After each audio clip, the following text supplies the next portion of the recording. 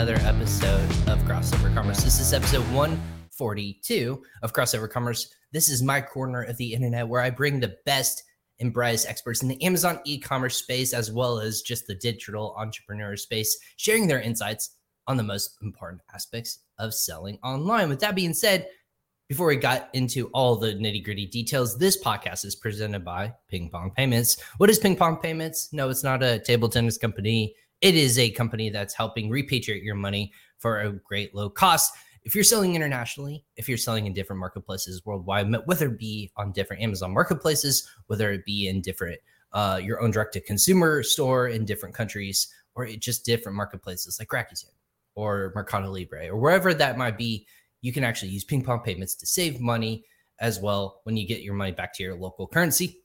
Also, if you're paying suppliers, manufacturers, your VAs in their own local currency, you can save a lot of money, time, and effort by using Ping Pong Payments. Go ahead and sign up today with a link in the show notes below, or you can go in the comment section, ask how you can figure it out, or just mention that Crossover Commerce sent you or Ryan Kramer. That being said, so this, as the podcast grows, and this is for a listener out there, you might wonder, how are you able to get so many different kinds of guests that are super fascinating, interesting, in different aspects of life?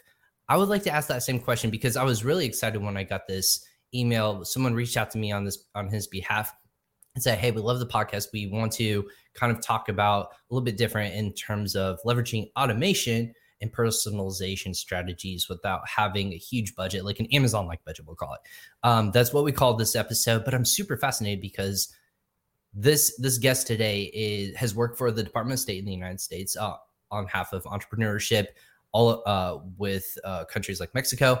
He has advised and grown multiple 500 businesses, top 500 businesses, traveling, speaking at large events, and they even consider him one of the original growth hackers in MarTech. Super excited to kind of get him on here. His name is Dan McGraw of McGraw.io. Dan, welcome to Crossover Commerce. Thanks for joining me today. Hey, thanks so much for having me here. It's going to be a lot of fun. Yeah, well, I thought the introduction was your intro and your bio when it's sent over. It's so fascinating. I love to hear the insights in the background of the people. But the things that stood out to me were you call yourself the original growth hacker, which I'm all about finding different ways to grow businesses, build entrepreneurship, just build out your business in general. So maybe before we dive into like the deep and nitty gritty of that, who's Dan and what makes you tick? And you're down there in Florida, correct? We were talking a little bit before this. What's kind of that background? And I like to say, what's the genesis of Dan, if you will? Yeah, great question, and really appreciate that. I'm not the original growth hacker. I'm just one of them. The original. I didn't exactly call myself that, but somebody else did. So I thought it was very, very fascinating. But I've been in the marketing game for over 20 years. So I got my start back in 1998, sending mass email since before there was even mass email. So I've just been doing it for a really, really long time. I didn't really know back then that I was in marketing technology because it was just tech back then. But now, if you fast forward, to 2011, 2012 was when MarTech really became hot. And I'd already been doing it for a really, really long time. I'm an entrepreneur by nature. I've always been an entrepreneur. Yes, I've had a couple positions at some pretty well-known companies. I was the head of growth at codeschool.com, as head of marketing at Kissmetrics. But I've always just been a hustler, and I've always just wanted to start companies. So even while I was working full-time gigs at other companies, I've always had a side hustle or some business I was starting on the side. So I'm just an entrepreneur by nature. And like you said, I'm based in Orlando, Florida. I'm here with my wonderful wife and my 3 boys. It's a great place to live. I live in downtown. It's not where the mouse is. The mouse is like 45 minutes away. Right. But it's a really great place to raise a family. Yeah. Yeah. Well, I was going to say, so yeah, Orlando, Florida, super hot down there. I always make a joke. It's constant. It's like you feel sticky all year round. Like it's always hot, right? But I love Orlando, Florida. Shout out to the people in Florida and the friends of the show in Florida. But you travel all around, speaking at different events and conferences. So it's interesting. How many companies would you say to date that you've either built, grown, or even you feel like would be like you would consider, I had a hand in this company XYZ? Yeah, it's kind of hard to track the number of companies because a company, right? Like, what's the definition of a company, right? Does it have to have revenue? Does it have to be legally found or bound with the state? Like, so there's definitely a lot of different things there. I would say I've probably been involved with at least 10 of my own companies or partnerships with other people. And honestly, I've been involved with a lot of other business ideas, which never went anywhere, which we looked at, research, never did anything. And I have multiple business ideas that like I'm sitting on now. I mean, I have four other business ideas that we're kind of sitting on, waiting for the right time. So it's kind of hard to give you an exact number. But I could definitely say I've been with at least 10, or I've had at least 10 businesses that drove revenue and like were legally licensed with the state and stuff. So you're a founder of businesses. You're an ideas person. It sounds like you're the conceptor, but also the builder as well. So that being said, what's your favorite part about doing what you do on a day-to-day basis? Is it just the idea portion of it, or just seeing it come to fruition, seeing it become successful? Because all have different roadblocks, maybe specific like things you have to do in order to see it become successfully go through. What's your different part about growing a business, or what's your favorite part about growing a business? Yeah, I definitely, I would have to say, like, I just like building things in general. I'm very lucky that in my career, I've worn a lot of different hats. By no means am I a developer. I'm not that technical, but I understand what developers do very, very well, especially coming from my time at codeschool.com. We were one of the pioneers on online education for developers. So I spent my entire job was to get developers to learn more about development. So I definitely am really, really technical. So I like being involved with the building of it. So the creation of the brand. I like being involved with the rollout of the marketing. I like building products. So I think building ultimately is something that I'm really, really passionate about and I get really excited about. So those are probably the biggest parts of the reason why I start companies. That being said, where my entrepreneurship comes from is like when I was a kid, I grew up really, really poor, but I was lucky enough to go to the richest prep school in the city. So I had this dichotomy of getting on the school bus every single day, of being extremely poor, lived on welfare, right? Like lived on food stamps.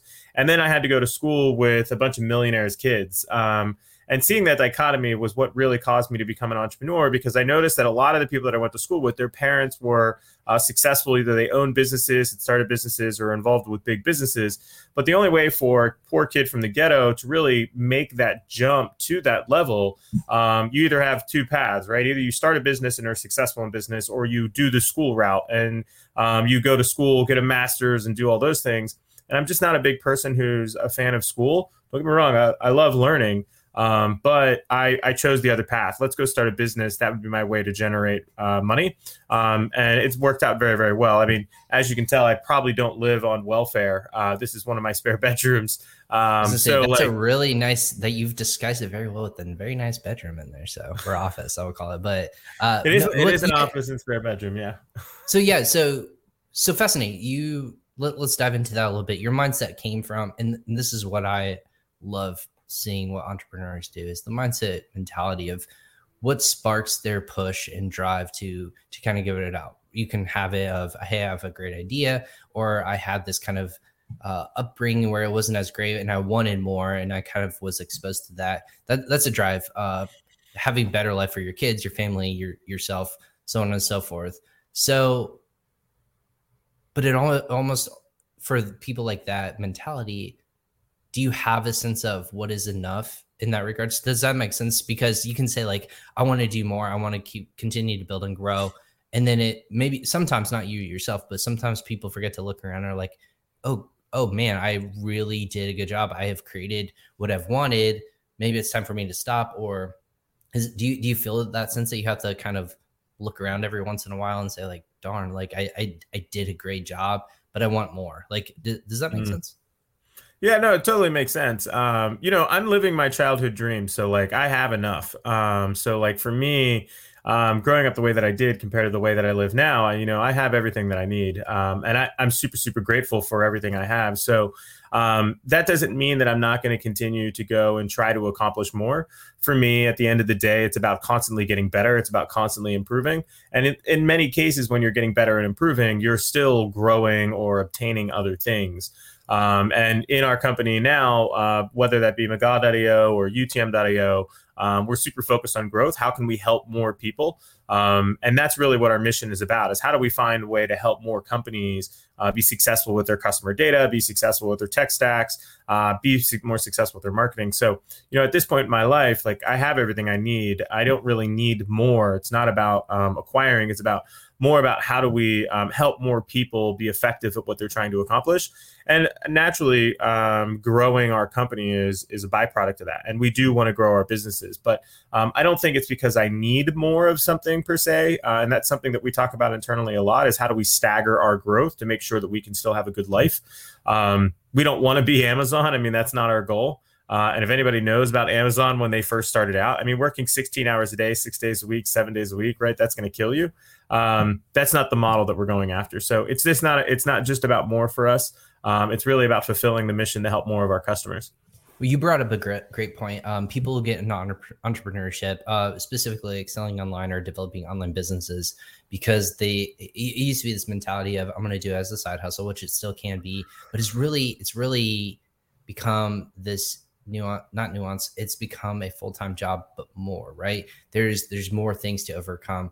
Specifically, it's finding the right product, doing research, finding the right product to stand out in a vast ocean, if you will, a never-ending ocean of products, services, ideas that are getting thrown out there on Amazon's platform or online selling those products and services. You also have to be optimized, and you have to stand out. You have to drive marketing. You have to build a brand. You have to actually, now more than ever, overcome sourcing logistic nightmares as well as cost nightmares. So those barriers that were super low 2015 or so, back in when it was super easy to sell online, even 2010, they keep increasingly get higher and higher. So it takes more effort to overcome and get over those barriers. How are you helping overcome those kind of boundaries and making that a little bit easier to climb over, automate certain processes, but maybe also make it look at the data and then also help them grow their business in the meantime? Yeah, I mean, at the end of the day, I mean, our job is to help companies better understand their data to be able to remove barriers from growth, right? So understanding where we're going to focus, where we're going to target, what kind of segmentation are we going to do, what is going to be even the niche of products that we're really going to focus on, so that way we can be successful.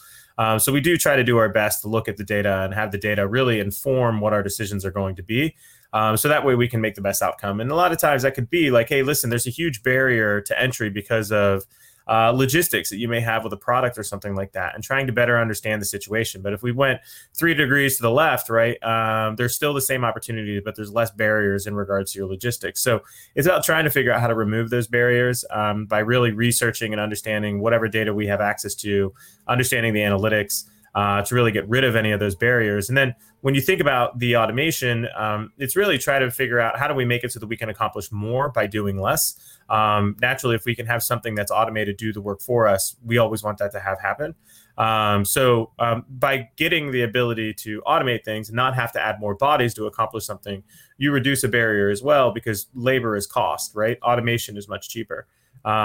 So there's a lot of different ways that we try to reduce the barriers of entry of anything that we're working on and make things easier. But at the same time, it really comes down to what is the product, what is the positioning, where are we at with that project or product. So what's a good example? You said you had a couple different companies you've been involved with. What's something that my listener can look at and say, oh, that makes sense. Like, I didn't realize that could be something that I could automate, or it helps our life be a little bit more easier and better and operational. Yeah, I mean, there's a lot of different examples in regards to how we've automated stuff to make it better. I mean, naturally, one of the big things that we've focused on, and this doesn't apply to the Amazon Marketplace or anything like that, but it's really when it comes down to doing lead scoring. Lead scoring is a really popular concept that you typically hear in the B2B world, but we also use it in the B2C world a lot. So as an example, somebody visits your website, they visit the pricing page, they get 10 points. Somebody views a product. Every time they view a product, they get 5 points. If they view that product enough time, or products enough times, of course, they're going to get a high enough score, and they're then going to trigger or have a tipping point to be able to do something. So those lead scoring models can be built in just about any marketing automation tool. But what they are is a leading indicator to tell us, hey, somebody's interested in buying a product. And when somebody reaches, let's say, 100 points in that lead score, which is all automated, right? What we then do is have our marketing automation service then add those people to Facebook audiences or LinkedIn audiences or whatever it may be. We're having them added to those audiences. So that way, for the customers that we know are more likely to purchase, we add them to a higher dollar retargeting pool or advertising pool to get them back into the funnel after they leave the site. So lead scoring is really, really commonly used to be able to get those people into those audiences, to be able to make sure that you have the right customers you're paying for them. Because there's a common mistake where I put retargeting on my website and I retarget every single piece of traffic that comes to me. And that's really, really wasteful, because now you're spending dollars on people who just came to your site, viewed one page and left. That's not always going to be the most profitable conversion path for you. So if you use that lead scoring to make it so, okay, well, they need to visit 4 products or they need to be in this category, you can automate getting them into the right audiences in advertising. And you can also make sure that you can email them using automation as well. So there's a lot of different tactics that you can deploy there. So what you said, that a lot of people do the wrong thing. Can you, a lot of that makes sense to me. So if I'm a seller, you want to make sure that it's not just a browsing, like they're not window shopping, right? That's the term we like to use in either retail or online. They're not window shopping. Their intent is to either engage with your brand, 1, 2, purchase a product or service, or maybe be a repeat customer. So essentially you're looking at 3 potentially different pillars, if you will. So you would have 3 different campaigns for one quote unquote view, if you look at that way. Like people would look at that view on your website or on your product, and they wouldn't know how to distinguish that. How are you helping people coach them through, let's be tactful about this instead of throwing a shotgun approach at it and say they might be a repeat customer, or they might be looking to purchase, or they might just want to engage with my brand? How are you helping people understand that? Yeah, well, the first part you have to get set up is you've got to make sure that you have good analytics and tracking. Google Analytics is not going to cut it when you're really trying to dig down and understand what the customer behavior is, and then be able to kind of track them. So you've got to get more reliable analytics. A platform like Amplitude, which is completely free for up to 10 million events per month, is really good. A platform like Mixpanel would be helpful. Even Kissmetrics, one of the companies I used to be at, would be really, really good. And the big difference with these platforms is that, 1, they can track the customer and their lifetime. So what happens is with Google Analytics, it just tells you somebody viewed a page, maybe told you that somebody purchased, but it doesn't tell you who did that. And it doesn't also track that over a long period of time. It doesn't give you lifetime value, repeat purchase rate, anything like that. So when you're leveraging a tool like Amplitude and you set that up on your site correctly, 1, we know who the person is. So if Dan McGaw came to the website and signed up and for a newsletter, that information is saved and stored with my profile, which allows me to really understand, like, how are these people interacting with the site. And then when you configure Amplitude, it can, of course, track every page you went to, like Google Analytics would. But the big difference is that if I make a purchase, it will track that. It will attach that to my user record. If I make another purchase, it will also track that. So it can track lifetime value, it can track repeat purchase rate, and track a whole bunch more. It's a little bit easier to use than a Google Analytics. But when you have analytics like that, you can really start to understand the behavior of the users on your website, and then come up with better automation strategies on how to get them back in. So going back to your point about maybe they're a repeat customer, if we know that we have a low repeat purchase rate, we can roll out strategies through marketing automation and advertising to help solve that problem and help get people back into the funnel. There's a lot of different strategies there, but if you don't have the analytics to see that, and you don't have the ability to really understand why not are they not coming back, you're running blind. So it's really, really important to get those analytics set up first, so that way you make the right decisions on what tactic or strategy you're going to roll out to get them back in the funnel. So you touch on so many good points, and I actually come from SaaS background, right? There's so many. My job was to help Amazon sellers grow and use data in order to know keyword metrics, know product, potentially for products that would fit into a model where the audience was. But a lot of people, this is the problem I think maybe a lot of entrepreneurs kind of fall into the trap of, is there's so many tools that can help you eventually get to the right answer, right? But it might be overwhelming with all these tools and which ones you actually need versus which ones are duplicates or replicas. If I'm an entrepreneur and I go to Dan and I say, I should say, Dan, which ones do I need in order to be like, have my bases covered as an entrepreneur? What does that look like? Do you have like this almost like this very easy, this will cover your website, this will cover your email, so on and so forth? Or is it a little bit more nuanced than that? Yeah, it's definitely way more nuanced than that. At the end of the day, every stack for a company should have basically at least one thing going for it, which is marketing automation and a way to track your customers, right? So you need a CRM or a marketing automation tool no matter what. And especially in e-commerce, you're more focused on a marketing automation tool, whether that be an Active Campaign, a Klaviyo, Customer.io. I mean, there's 250 of them out there. So that's where it gets really nuanced, is that you have to understand, like, there's certain tools you're going to need. You're going to need analytics. You're going to need marketing automation. Okay, great. We know those. But it's very, very nuanced when you actually have to pick the specific tool. And that's just because you have to choose a tool that's going to work with your stack, right? And if you're selling through a Shopify store compared to selling through a WooCommerce store compared to integrated in with Amazon, the options are very, very different for those three different platforms, right? So it does get very, very nuanced. I do cover this a good amount, though. In my book, I wrote a book called Build Cool Shit. Which is, you beat me to the punch, man. I was going to say, this is, I started reading this and you beat me to the punch. But anyways, go ahead. Yeah, no. So I wrote a book all about this on how to build the modern tech stack. The way that we thought about marketing, the way that we did marketing 5 years ago and 10 years ago is very, very different than how we're doing it now. So I wrote the book to help people understand that, I know there's 9,000 tools out there. I know it's hard, but if you build your stack in the right way, it's not going to really matter. You can swap tools out, you can bring them in, you can bring them out, but it really comes down to having the right foundation. And I'd love to give your listeners a free opportunity to get a copy of my book.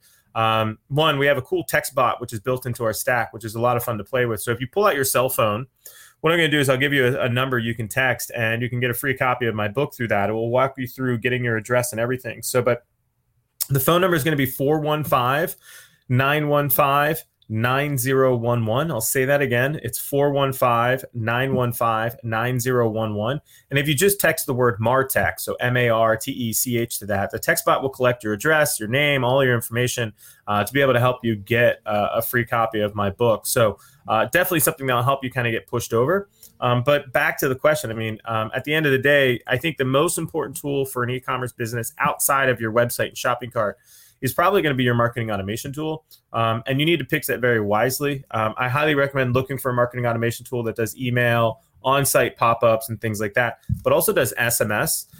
If it does not do SMS, you're really going to miss out, because SMS is probably one of the biggest things that helps e-com right now. It's much more reliable than email. Well, and this is something, to be honest with you, that has popped up a lot in the recent conversations with marketing industry experts, and then also tool builders. Like I said, I come from the SaaS background on Amazon, and one of our friends over at Seller Tools, Troy Johnson, who's also in Florida, believe it or not, this must be a Florida thing, if you will, touted, he goes, Ryan, what's the most the number that stays with you longer than your social security number? And it's your cell phone number, which I thought was super fascinating. And it's one of the truest forms of communication that one can get to the person, because A, we're all walking around with cell phones. B, younger and younger generations are getting cell phones earlier. So you can actually start to build out that legacy that tap into the younger market if you so choose and need to. But also, I'm not sure if this is a thing, and that's why I want to ask you, Dan. Can you target with SMS? Can you see where they're located, not just by area code, which would be a very fascinating tool to use, like who from this area code is purchasing my products or using my services, but can you actually see where they are in the world at the time of purchase? Because my cell phone might not be, area code might not reflect where I'm actually located. Can you do that in SMS? Not through SMS to my knowledge. SMS doesn't have any location data that's necessarily with it. An iMessage would, I think, to my knowledge, but I don't think with text message you can actually tell where the person is located, but I could be wrong in that. Okay. Well, with that being said, a lot of people are saying it's more and more people are trusting SMS communications, whether it be brand engagement with it or just marketing in general. Why do you think that's the case? Why would somebody sending me a text message that's automated, which in the back of my mind, everyone seems to do that, other than email or a social message or anything of that sort? Why is text and SMS more trustworthy and having this grip now, having a moment, I should say, or it's going to continue to have moments of strength in marketing? Yeah, I don't know if I would say that It's trusted more than another channel, right? I think trust for SMS has definitely grown over the past 10 or 20 years. It used to be text is a very, very personal thing, right? It's something where I'm only going to text my friends. And, I think over the last 15 years, people have attempted to use it as a marketing channel. That being said, most of the marketing that was done via an SMS was very, very batch and blast and spam. And it wasn't until the past few years where we were able to get a lot more segmented, a lot more personalized, and a lot more targeted with a lot of these SMS messages. Technology has just finally caught up to it. I also think a big part of the shift is the fact that honestly, the society has changed over the last 10 years, right? When you think back 2010, yeah, don't get me wrong, we were all playing on Facebook and we were all using our email inboxes, right? Messenger really helped change the game. WhatsApp really helped change the game. Because these are apps that we're meant to message on our phone, and we started getting communication and marketing through those channels. And I think the people that are now communicating through SMS are getting much better at what they're sending over SMS compared to just batch and blast spam. The technology has finally caught up to SMS, so that way we can send authentic messages that are rightly timed, they're personalized. I just don't think that the technology was there 5 or 10 years ago. So, I think maybe we trust text messages more because we're getting much more familiar with messaging on our phone anyways. And the lines are getting blurred between what is messaging with our friends compared to what is a marketing message. And the messages that we're now getting are much better than what they used to be. You used to get a lot more spam 10 years ago through phones than you do now. Now you still get spam, but you also get those authentic messages from brands where they're trying to help you do something. So I think perception has changed for sure, but I don't know if people trust text messages more than email or trust text messages more than Facebook ads, right? So I don't think it's the most honest channel out there, but I definitely think people's perception of that channel have changed over the last 5 years. Right. So I like how you put that spin on it. It's definitely growing. And for those of you who are listening, Dan's book, we put that in the comment section, which is why I'm moving around and shifting all over the place. I have hundreds of different tabs on my thing, and I finally found it where you can actually opt in and either go to that SMS and text that what Dan said earlier at the 22-minute mark. We'll go ahead and say that. Or you can actually go to that link on their website and check that out as well. So either way, hopefully that was okay. Dan, I was trying to scramble it along and get that in the comment section. It'll also be in the show notes, but SMS to me is fascinating. I personally would agree with you. I don't trust it as much, but I'm starting to see it more, almost like a rewards point system, almost like it'll be a notification. It's a notifier. I feel like people will talk one way to me and I'm okay with that. But when they start to ask about engagement, that's when I'm really, really start to be tentative about that.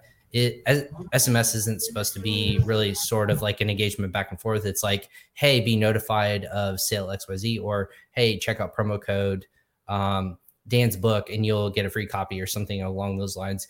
You can take that promo code. Someone utilizes that in the cart. For a fact that you're only pushing that through one channel, SMS.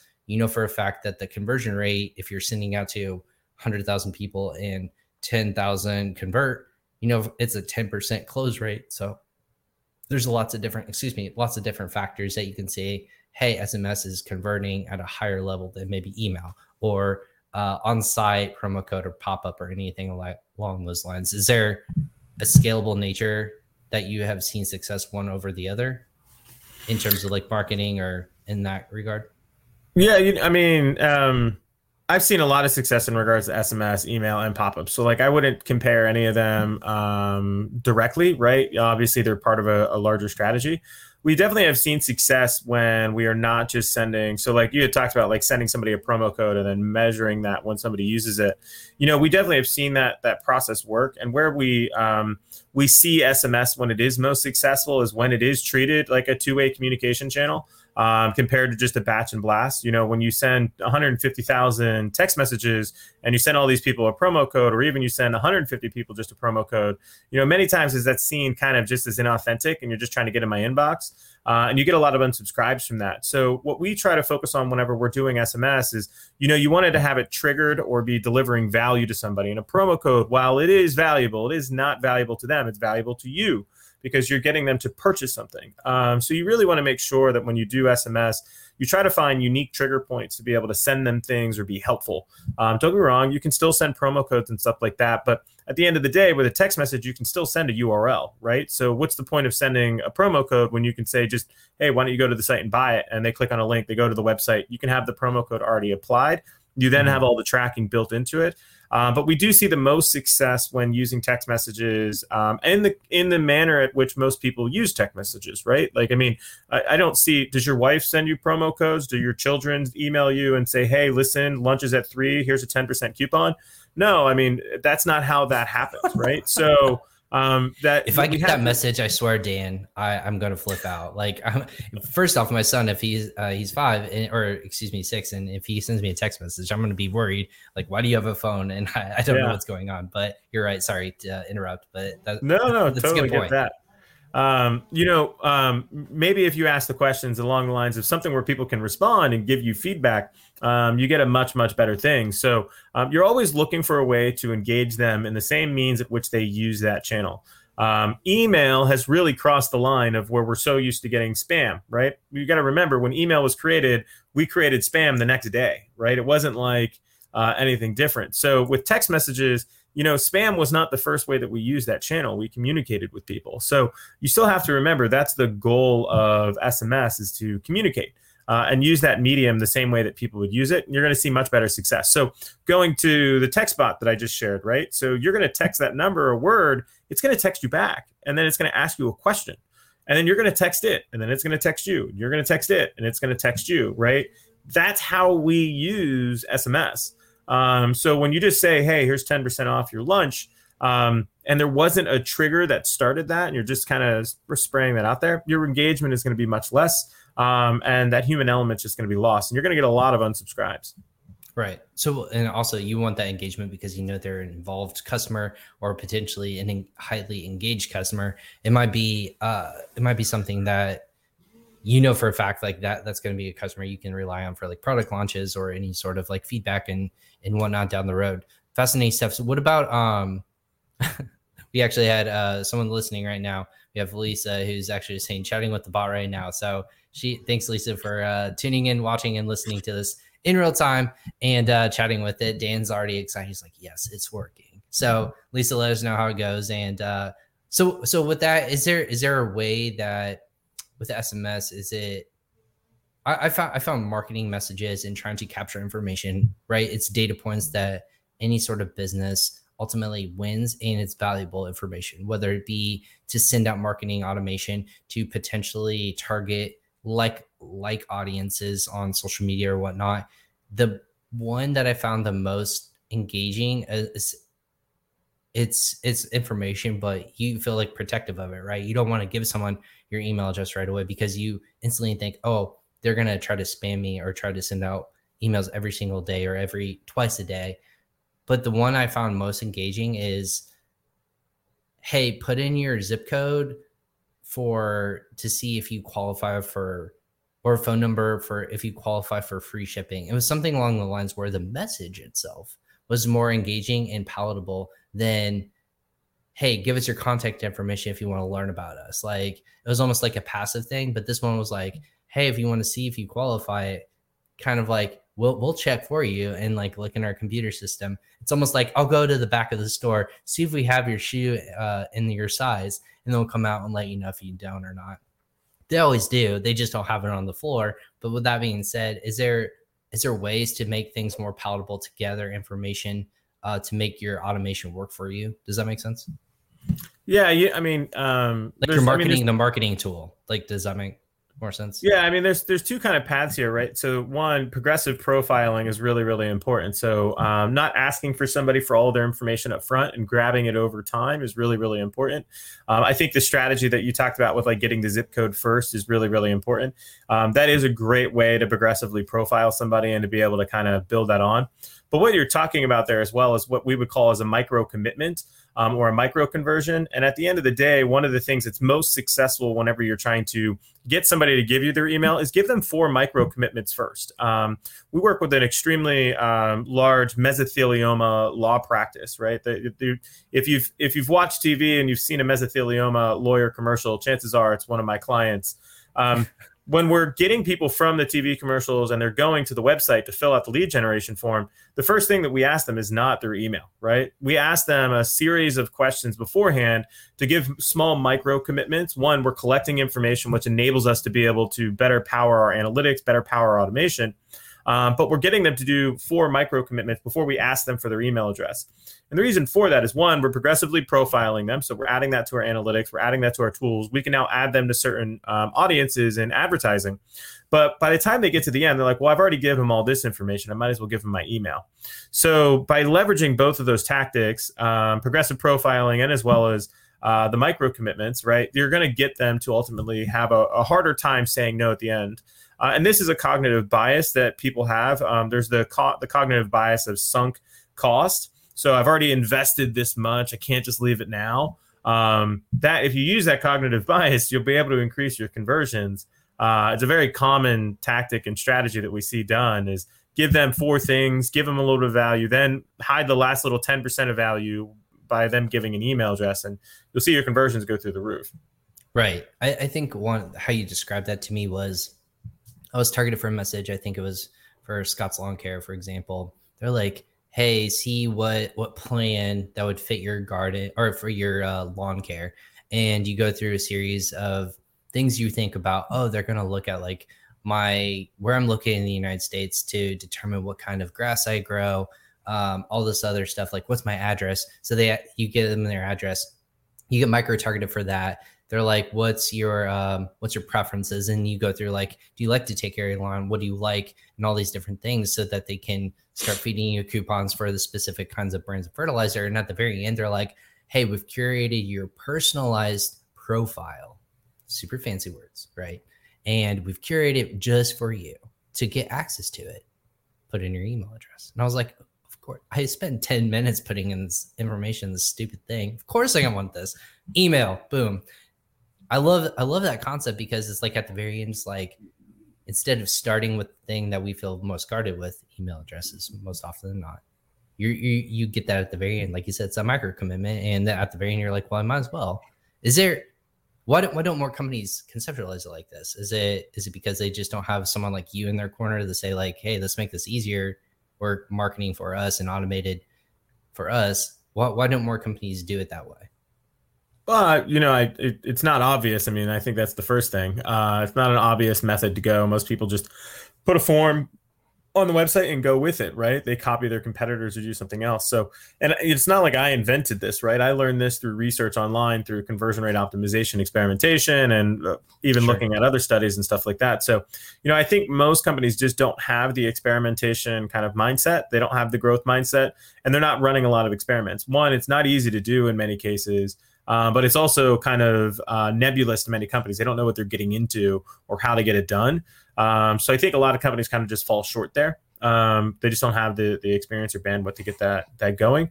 And, there's plenty of articles out there. If you do your own research, excuse me, I gave up coffee, so I'm yawning even more than ever. No. There's definitely plenty of articles out there on the internet that talk about this stuff. If you were to visit instapage.com and go to their blog, all of this stuff is covered, right? So really, really important stuff to see there.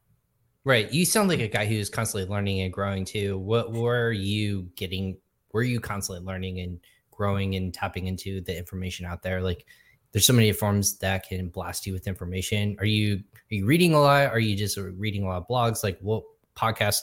What's the kind of how do you figure out, oh, I didn't know that. I want to learn more every day, because that's where I'm at in my professional career. I want to continue to learn about something every single day that I don't know about and kind of tap into that. Is that where you're at in your career? Yeah, I mean, I'm always learning. I mean, as a CEO, your job is to constantly be evolving and improving. So I think, over the years, the way that I've learned these things has definitely changed. When I was more on the marketing side and I was more doing conversion rate optimization myself and working with this, a lot of it came from other blogs, other internet articles, things like that. I remember when I think it was 12 years ago when I really dug in on social media marketing. I had run a Facebook application development company for a while there. I spent like 3 months just researching online, reading blogs, and then of course going and doing it, right, and trying to build stuff. I mean, the best way that I've learned to learn things is really by doing it. But I definitely think the ways that I've got my inspiration for what I'm going to go do has changed. Originally, it was blog posts, things like that. Over the past few years, I think a lot of that has changed to reading books. Last year I read 42 books. This year I've already read 15. I'm a little bit slower this year on my reading just because of life in general. So I would say most of my education now, most of the stuff that I'm growing with is coming out of books, less on articles. I do watch videos from time to time. I definitely am not a big podcast listener. I listen to The Daily Stoic by Ryan Holiday. That would be the main podcast that I stay on top of. Because I'm mainly listening to books, right, compared to listening to podcasts. So my team keeps me pretty fresh on stuff now. But, as a consultant, the reason why I get to learn so much is because I get paid to do research for companies. So in that case, my job is to do demos, research how taxonomy and documentation works for these products. But most of my learning now comes from solving problems for my clients. Compared to reading blog posts about that stuff. I no longer am an independent contributor, so I don't read articles like I used to about how to do CRO. Luckily, I get to see the proof in my client meetings when my team shows me a successful test and there's a winner. So amazing stuff. Well, I want to give you a quick shout. Quick shout was mentioned. Chris Kennard, who's actually with Ping Pong now, he said, "It's been a long time since our Kissmetric days." So I don't know the background. This was news to me. I don't do this to like. Yeah. So Chris has been with our team for over a year plus now. And really? He's out there in California. Haven't met him. Congratulations in person, on your wedding, Chris. You're doing great things. I keep seeing you on Facebook. So Chris and I worked at Kissmetrics together, and out of, I don't even know, 30 people on the sales team, Chris was, I think him and Chad Supers were two of my favorite people to ever work with. So super happy to hear that you guys got him. He's a badass. It's a lot of fun. So. All right, Chris, take this, give it to our boss, Kenny, and make sure we have this on record. It's officially out there. But no, that's fantastic. Chris is wonderful to work with, and I know all of our clients are really happy with him too. So that was really funny. I wasn't expecting that today, Dan. So made me smile this morning. But he's up early, man, for being on West Coast still. So he doesn't mess around. Yeah, no, I was going to say. So yeah, before so on the back half of that was amazing to talk about. So Dan, you said you're constantly working with different clients and kind of on this back stretch, if you will, of this podcast and this episode. I'm curious to you, what's kind of the thing that you get excited about the most in this world of MarTech technology, just business development, as innovation continues to find new ways to stand out in this e-commerce world? What excites you, and what do you think this trajectory continues at? Yeah, I think the biggest thing that gets me excited is architecture. I think that's the thing that nobody talks about when you're thinking about marketing technology, sales technology, any of this stuff. But when you're stringing together 15 different tools that are integrated with all these different platforms, and it has to pipe back to revenue operations, that architecture of how that all gets set up and integrated is probably the most exciting part for me. I could care less whether we use Marketo or Pardot or Salesforce Marketing Cloud or Klaviyo. At the end of the day, that comes down to what's going to be best for the company. And that's going to be choose. But where I get really excited is how are we going to set up Klaviyo with Zapier, with Segment, with Kissmetrics, and all these tools? How do we design the architecture for the data? That's really what gets me kind of jumped up. So, but it's funny because working with Chris at Kissmetrics, the whole reason why I was brought into that position at Kissmetrics was because I really understood the stack. I understood how the analytics worked and things like that. And, data still gets me extremely excited. I don't think analytics gets me as excited as it used to because I've just been in it for so long. But that's where trying to take into consideration the larger architecture of what we're creating gets me most excited. Very cool. What is it that you hear from clients or wish that you would hear from them ask you a question? Like you say, like if you're meeting with them for the first time, what do you wish that clients would ask you or potential clients would ask you first instead of going through all this, back and forth, and you're like, all right, just tell me what you want or anything like that? The biggest thing is when can we get started? At the end of the day, that's the question I want. When can they get started or when can I pay you? I think, working with a consulting company like ours. So Magad.io is an elite agency. We are not your bread and butter shop, right? So we are not going to be able to compete with other companies. I really get annoyed in the sales process when people are trying to like constantly change scope so they can save $500 or even $5,000. If you're a company where you constantly were reviewing scope over and over and over again, it gets a little frustrating for us, because at the end of the day, this nickel and diming of the scope is the way that we take it. It's really not going to change your price. It's really not going to change the process. At the end of the day, if we can just get started 95% of the time, we're going to wind up in a really, really good spot. It's the customers that at the 5% that nickel and dime that scope of work. They don't know what they want. They don't know what they're doing. They don't know what's up. They don't know what's down. Once we get into the project, they still don't know anything. And then we're telling them, well, we know you should do X, but they still nickel and dime our feedback and our opinion. So if the questions that I always want to hear is like, hey, when can we get started? How can we move this faster? How can we move this along? The clients who are asking us, well, what about if we did it this way? And then what about if we did it that way? And those are the conversations for like fucking weeks in the sales process. I don't want to work with you. You're going to be a problem client anyway. So consulting is not like SaaS. It's not a product. It's a lot of gray. It's a lot of hammering things out. And if we can't hammer out a scope of work in the first place, then we're never going to make progress inside the project, because you're not going to be able to hammer out the hard questions or the hard problems you're going to have to solve with us. So when can I pay you would be the question I would want to hear in my meetings. So well, I'm not gonna lie. As a CEO for a business, I'm assuming knowing where your income is coming from it would be a nice thing to know. But I guess my final question for you, Dan, would be: is there what industry or client out there that you know for a fact that you could figure out this problem that you see pretty plainly and obviously, and you want to work with? They just haven't picked up the phone and say, Dan, how can I pay you? Unfortunately, I don't think about the world like that. I'm right now. I mean, we're not in hunt mode. So trying to work with clients, we're extremely overwhelmed with our demand. I mean, we're basically sold out until the end of the year. And we're very lucky. Most of our clients are doubling, if not tripling their engagements with us over the course of the lifetime. So, I don't have any clients that like, I really, really want to work with. Though when they come up from time to time, I'm like, oh, that's cool. My favorite brand to work with, we work with King's Hawaiian Bread. I don't know if you know who King's Hawaiian Bread is, but they're the very Hawaiian delicious bowls. They're amazing. Who would have thought we would help them build their stack and build out their e-commerce efforts, right? Like, so, after I worked with some cool companies like that, I'm pretty satisfied. Once again, I'm pretty easy to make happy at the end of the day. So there's no one client that I'm trying to go after. If there's any one thing that frustrates me in the market that I wish I could be more involved with solving, it would be Apple and their hypocrisy with this privacy bullshit. I would love to help the consumer understand that Apple is ultimately just trying to make you feel like everybody else is stealing your data, when Apple has more data about you than any other company in the world. This phone tracks every single thing you do, and Apple saves all of it. The only difference about Apple is they don't sell it to other companies; they sell it to their other divisions. So while the phone is tracking it, iTunes knows what's going on, iPhoto knows what's going on, iCloud knows what's going on. It's shared with their divisions. So while they're not like Experian, who has your credit card and sells your information, this pissing match that they're doing with Google and with Facebook, at the end of the day, the only person that all of this is going to hurt is the small business. Because the big businesses who can afford me, they're not going to have a problem. They're just going to switch to first-party cookies, server-side tracking. Like, they're going to fix it.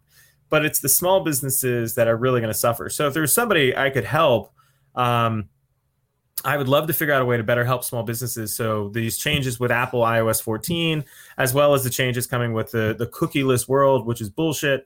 I would love to figure out a way to help them, but I'm not going to be able to do that on a one-on-one basis. Right. No, I mean, I guess we have a few minutes in that regards. I know a lot of people are trying to understand it's affecting not just small businesses, it's affecting how people in marketing operate, because eliminating cookies, is that on just Apple products? Is that what the whole nuance is no longer able to drop a cookie, which a cookie for listener out there in Kalamazoo, Michigan, if you're listening to this. And you might have found the wrong podcast, but a cookie would actually be a tracking capability to actually know what they're doing, like almost like breadcrumbs, like know what they're doing on your website, right? They've gone to the product page, they've gone to a service page, about us, facts, whatever it might be. You know that information. And that's why you have to say, I accept all cookies at the bottom of every single website you go to now. It feels like you can either prevent it by clearing your cache and your history and whatnot. But at the end of the day, most people don't know how to do that. That's why we have information available. You're talking about Apple just guards it all and keeps it to themselves, therefore can sell you products to however they want based upon their automation sequences and whatnot. But Apple has its own thing. Google has gone a different direction and said we're going to track less. Is that a little bit better in your mind, or is it the same thing, just like masked differently? At the end of the day, I mean, I think it's very, very, very similar in the fact that what they're both trying to do is protect their data at the end of the day. While Google is telling you that they're getting rid of cookies and things like that, one, they just pushed the date back to like 2023. Third-party cookies is where all of this is like a problem and things like that. First-party cookies are staying. It's the third-party cookies that they're really trying to get away from. At the end of the day, Google has all the tracking it needs. It's on all of your phones. It's on all of your devices. So again, they're building a garden wall to protect themselves. It's their moat, just like Apple is doing. You know, what Apple has done is it's not just the cookie. What Apple has done is intelligent tracking is what Apple is really against right now. And it's the cross-device tracking. So somebody clicks on an ad and goes to your website. On the end of that, there's an FB CLID and FCLID. Equals that is your user number, right? And it's also mapped back to the ad that you clicked on. Apple's really trying to stop that intelligent tracking so that way we can't track users across different websites. We can't cross device track them. You know, all of this is going to happen. I mean, it's just what Apple's trying to do. But at the end of the day, there's plenty of workarounds around it, right? There's plenty of ways to get around this process. But it's the small business marketers that aren't going to be able to solve this problem who really pay. And it's just Apple trying to piss off Facebook and Google. Ultimately, they're trying to protect their own data too. So it's just a pissing match between these giant companies, unfortunately, right now. And they're trying to masquerade it like it's helping the consumer all the time when it's really not. At the end of the day, most of the reasons why companies do this is to provide you a better experience. The people who sell your data are not Facebook and not Google. They're not selling your data. They're leasing the data ultimately. So like, it's not like they're handing somebody that data. We just are now able to show you ads. If you really want to go after the people that are selling your data, go after companies like Experian, right? Experian literally sells your transaction data from your credit card. So if we want to talk about bad people, I mean, we should be pointing our fingers at the banks. But nobody's going to do that in the tech world because they, of course, are dependent upon the money from the banks. So either way, I'm now venting, and I don't know if I'm keeping track with your listeners. I think I opened up a wound, everyone. I think Dan. Well, this is what I say ultimately. Like, no matter what position you might be in as a person, like I try to play like Switzerland here as a podcast host. Like, I have my own opinions, but let's say everyone can point at everyone and say like, you're a bad actor. You're a bad actor. Everyone's doing hopefully not the wrong thing. They may be pushing the envelope too much. At the end of the day, you're talking about data, and I want to go back to that core principle of data in itself. Everyone can capture it in a multitude of different ways. A lot of people today are very protective, or they think are protective of it, but you have an avatar no matter where you might go on your phone, your computer, your televisions, even now, however you access all this information. It just got smarter over time. Of course, there's certain data you don't want to continue to share, but there's nuances. People act like that you can't get access to it. It's not true. Like, just the technologies at work or at home that you're using, there's going to be, it can build, and it can look a lot like you at the end of the day because of your search history, because of your profile, your age, your information, even your email address. It follows you around, and that all is like another social security number or anything like tax ID. It all ties back to you, profile, XYZ. So I think that's what you're trying to get at it's just doesn't make sense for everyone who has the same information as a third party business owner to not get access to that. It's kind of, like you said, bullshit. To steal a phrase from your book, it doesn't make sense. Like I said, it's just to protect themselves, and ultimately if people don't get access to it, they can't make money off of it. It doesn't make sense. That's why I think you're getting at. Yeah, I mean, we're only trying to improve your experience, so we're not trying to steal your children. So exactly right, and technology can be used for good. Everyone, let's think about this. That's why it was created, to be used for good, not for to make people richer, more money. That's a byproduct, but it's to make the experience more good instead of wading through all this garbage and trash that could be out there potentially. Anyways, Dan, I know we kind of crossed that border. I want to reel us back in real quick. What besides the book that you're out there, which I'm going to definitely download, or I'm going to go through the processes on your website. People can check out that.